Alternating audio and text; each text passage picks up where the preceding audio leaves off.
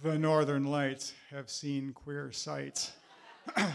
We've all heard that, and of course Alaska and Alaskans have seen many queer sights, from Yetis, UFOs. There's a scarlet tanager seen in Barrow. But there's not many people that would believe the fish and game biologists who recorded in their log a healthy population of Homerus americanus living in a small estuary outside of Turnagain Arm. I should mention Homerus americanus, the Maine lobster. But I believe it because I was there. And this is the story. It was summer of 1976. I had come to Alaska that March by accident. It was a spring break, my senior year of college. I had 1 quarter to go.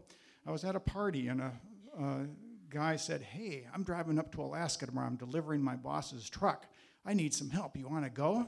So I said, "Well, of course I do." It seemed like a perfect adventure before my graduating in forestry and joining the ranks of Weyerhaeuser, the tree-growing company. So I went. It was a great trip. We got to the boss's house on the Kenai Peninsula, and where this guy quit his job, which is another story in itself. And we took off on foot with our backpacks and musical instruments, hitchhiking to the end of the Homer Spit, where we were living under visqueen and driftwood shacks with the women who worked at the shrimp processing plant, which was there at that time. It was an idyllic existence for a few days. And I had in my wallet 2 $100 bills because I knew I wouldn't spend them. And that's what it cost at that time to fly from Anchorage back to Seattle, where I would complete my degree. Like I say, it was an idyllic existence there, and we spent a lot of time. It was very wet. We spent a lot of time at the Salty Dog Saloon. The afternoon before I was going to hitchhike back to Anchorage, we were playing pool, and for some mysterious reason, as many of us know what happens, sometimes you just can't miss. We were hot. We were beating all the fishermen. It was a wonderful thing, and suddenly it became my turn to buy the next pitcher. I went up to the bar and realized I had no money in my pocket except $200, and I pulled that $100 bill out and said, "I'd like another pitcher." And I realized at that moment that my life had changed. I was not going back to the University of Washington. I was not going to be a forester.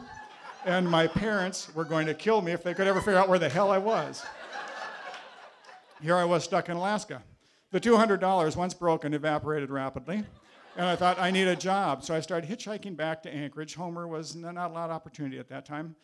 On the way back to Anchorage, I got let off at the Indian House Restaurant in Indian, Alaska, kind of between Anchorage and Bird Creek. And there was a sign on the door, "Cook wanted." I said, "Thank God, they need help." And I walked in. There's a man, 6'6", 350 pounds, bald as a cue ball, the owner, Ken Forrest, and he said, "Can you cook?" I said, "Of course I can." Of course I lied. He said, "Well, great. We'll start tomorrow. Now, all my rooms in my lodge they are under renovation. They aren't ready yet, but so you'll have to sleep in my room tonight." And the flag should have gone off, but I ignored all warning flags in those days. That night, I know many sourdoughs have their stories of being attacked by giant Alaskan bears and so on, but very few chachacos of 2 weeks in Alaska have stories of being attacked by 350-pound Alaskan bear lodge owners. I do. I won't go into details, but I'd read the brochures. I didn't run. And, I made myself look big, and it worked out. And by the next afternoon, it was obvious. 2 things were obvious. I was not gay, and I couldn't cook. So we went from there. The Indian House Restaurant had 2 specialties. They had the King Salmon Barbecue for the tour buses, and they had the live lobster tank. Now, the live lobster tank was kind of an awesome thing back, in the mid-'70s. It was kind of very chic. Why wouldn't sell Alaskan seafood? I don't know. But he'd fly it in from Maine, and we had live lobsters. And the pipeline money, guys would bring their girlfriends. They think they're going to go have a hamburger, and like a live lobster is a very cool thing. In fact, in the Atco trailers behind the Indian House, there were a large stack of Penthouse magazines, and one of them in the Penthouse Forum, I know none of you have seen these, so I'll have to explain it. People describe these sexual experiences, which you could almost think were maybe made up. And one of them involved the young couple in Maine who got into their bathtub before their lovemaking, and they brought in their live lobster dinner.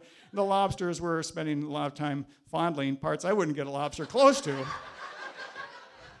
But it was a pretty awesome letter, and so we cut this letter out and taped it to the lobster tank, then put a little sign saying, "Lobsters available for rent." And that got a lot of attention. The other thing the Indian House had was the king salmon barbecue. The tour bus would come up, they had an 8-foot barbecue, and I'd be cooking all these king salmon out there. Well, the only mystery, and people would say, "This is the best king salmon I've ever had." Well, the secret was that the king salmon were actually humpies that were spawning that would pull out of Indian Creek, 50 feet away from the lodge. And to make them taste edible, we would cover them with Ken's secret sauce, which was Kraft Catalina dressing. And so we'd cover the grill with these humpies and smother them with Catalina, and everybody said, "Oh my God, that was so good." Well, here it was, Sunday, the tour bus is coming, we've got to go to the creek and get the humpies. We head out to the creek, and oh, shoot, there's Fish and Game is there. How are we gonna fill these totes with 100 humpies for the tour bus with Fish and Game there? And we had an idea.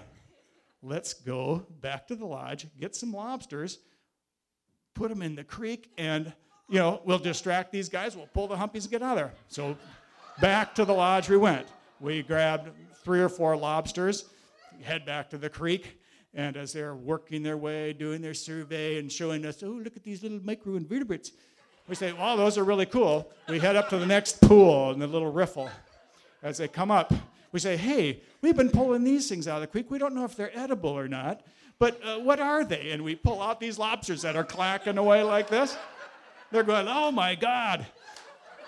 They were so amazed. They were like hanging that pool. They were going crazy. We head back down the stream and fill up our totes with humpies for the best king salmon barbecue in Alaska, and everybody was happy. We had the barbecue. They were writing their doctoral theses as they stood there, and all was good. And I like to think today that someday some Republican governor is going to want to dam Indian Creek for power, and they'll go back looking through the logs and go, "We can't dam this creek. There's this amazing species here." And it's all saved. Thank you.